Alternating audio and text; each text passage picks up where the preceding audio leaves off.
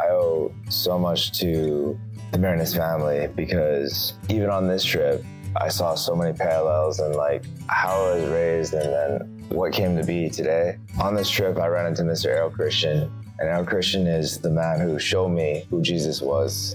And I think without meeting him in the 9th grade and having him be my religion teacher, I would have never been in the position that I'm in currently. Welcome to Sharing Our Marinus Stories, a podcast produced by the North American Center for Marinus Studies in Dayton, Ohio. I'm Mike Bennett, Media Administrator for NACMS.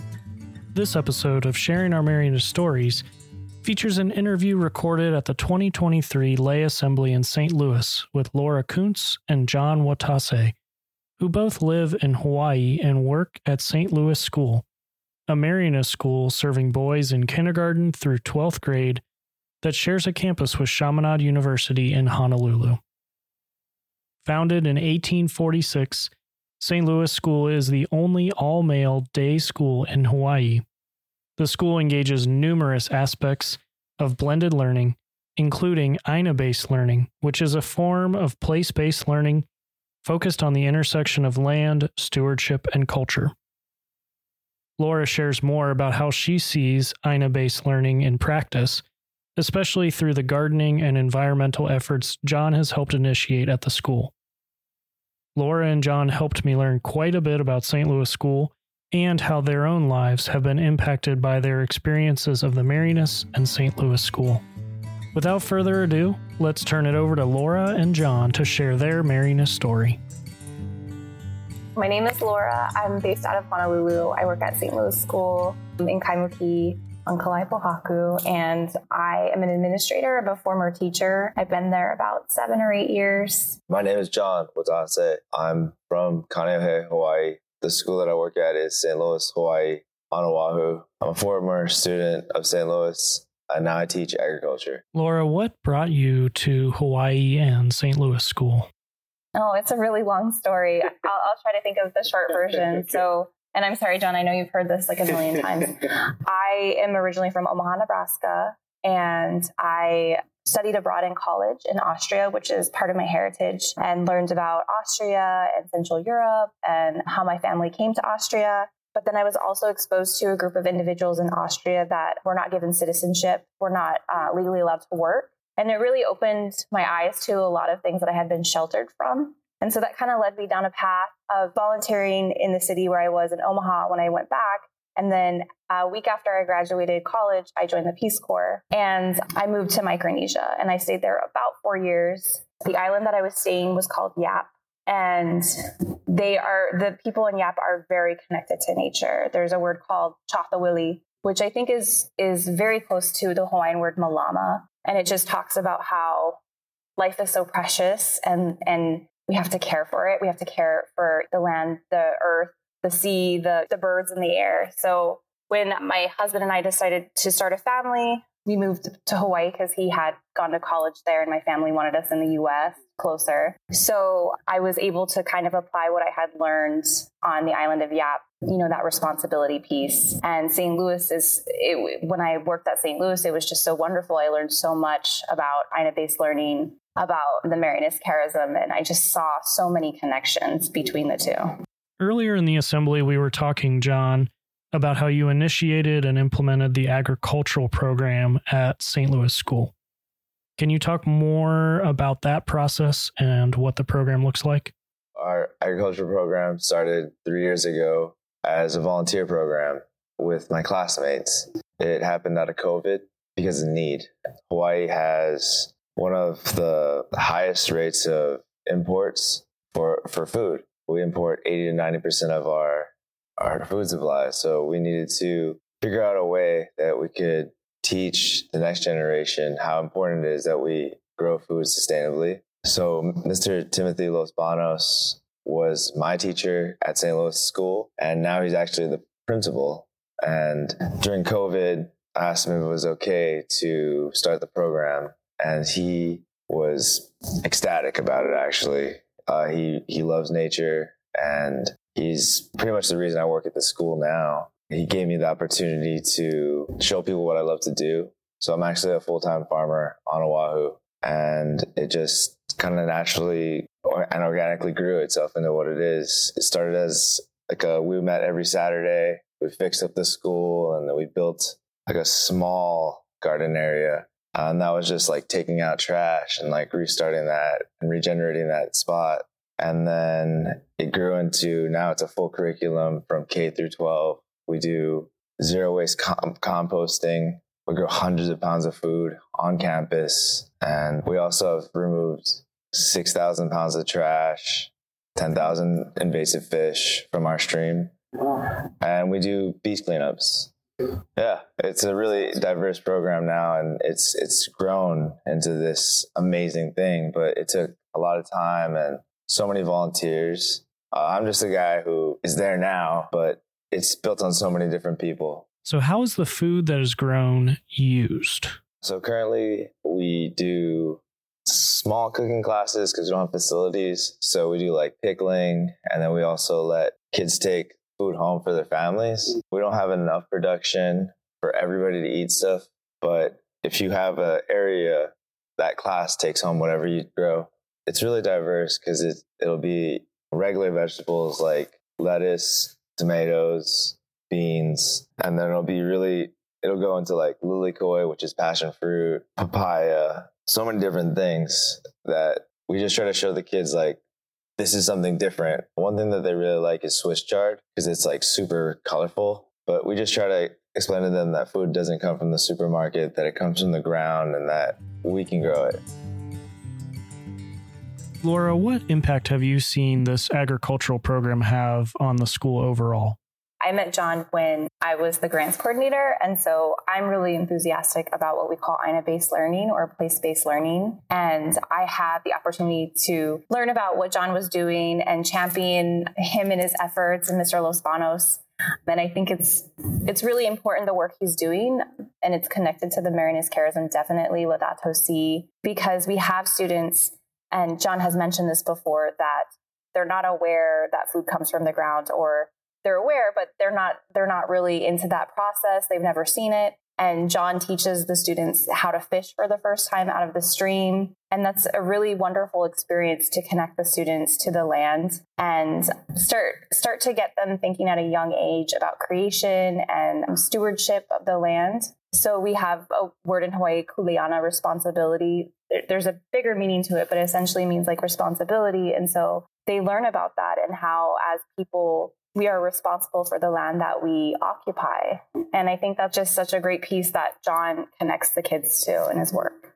We have a diverse population at St. Louis School. Like about 63% of our students identify as Native Hawaiian, but then we have students that are not Native Hawaiian. And it's a really great connector for all of our students, because even if, for example, I'm not Native Hawaiian, but INA-based learning and being connected to the land is a way to root me in the land and to expose me to Hawaiian culture. So I think it's really important for our students that are also not Native Hawaiian, because we teach them that, yes, you may not be born here or you may not be an indigenous person, but this is where you are, and we respect the culture where we are, and we learn about it and we embrace it, and we, take care of it.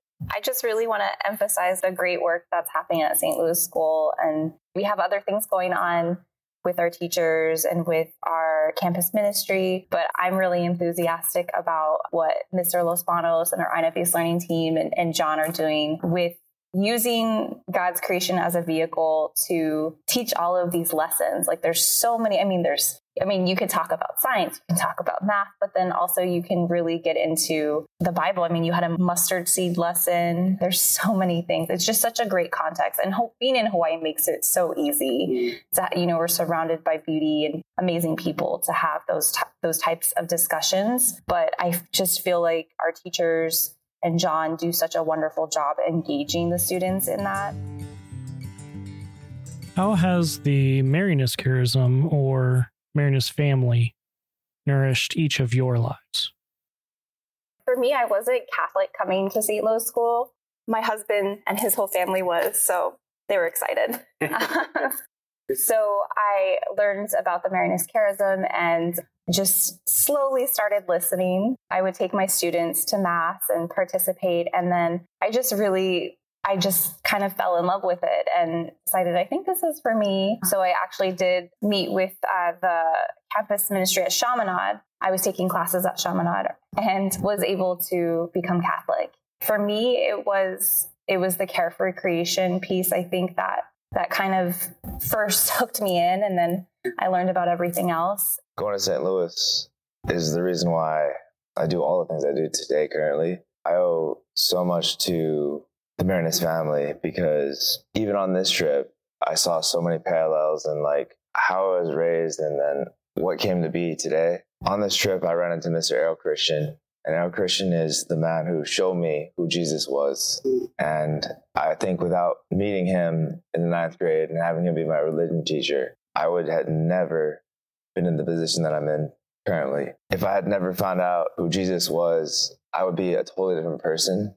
And I don't even know where my life would be at. And because of Mr. Christian, I was able to go to college. I was able to understand the responsibility to help others. And that if I'm going to be here, I might as well share love like Jesus did. And it really impacted me in a way where I was doing retreats at the end of my senior year, teaching others about who Jesus was. And it's something that I carry with me every day of my life. I go to church still because of this school. I grew up going to church, but it was never anything really serious. I didn't really read the Bible ever. And I can say today I have a Bible and that I read it, And I think that's because of the infrastructure St. Louis gave for my life.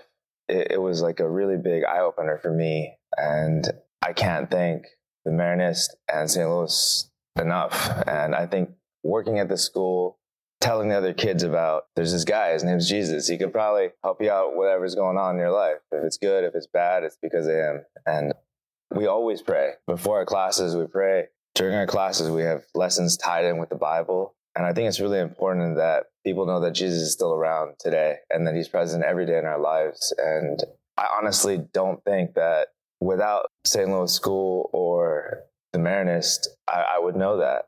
I would just be a guy. I don't even know what I'd be doing, to be honest. I definitely probably would be working with the earth. Yeah, the Marinists have truly impacted my life.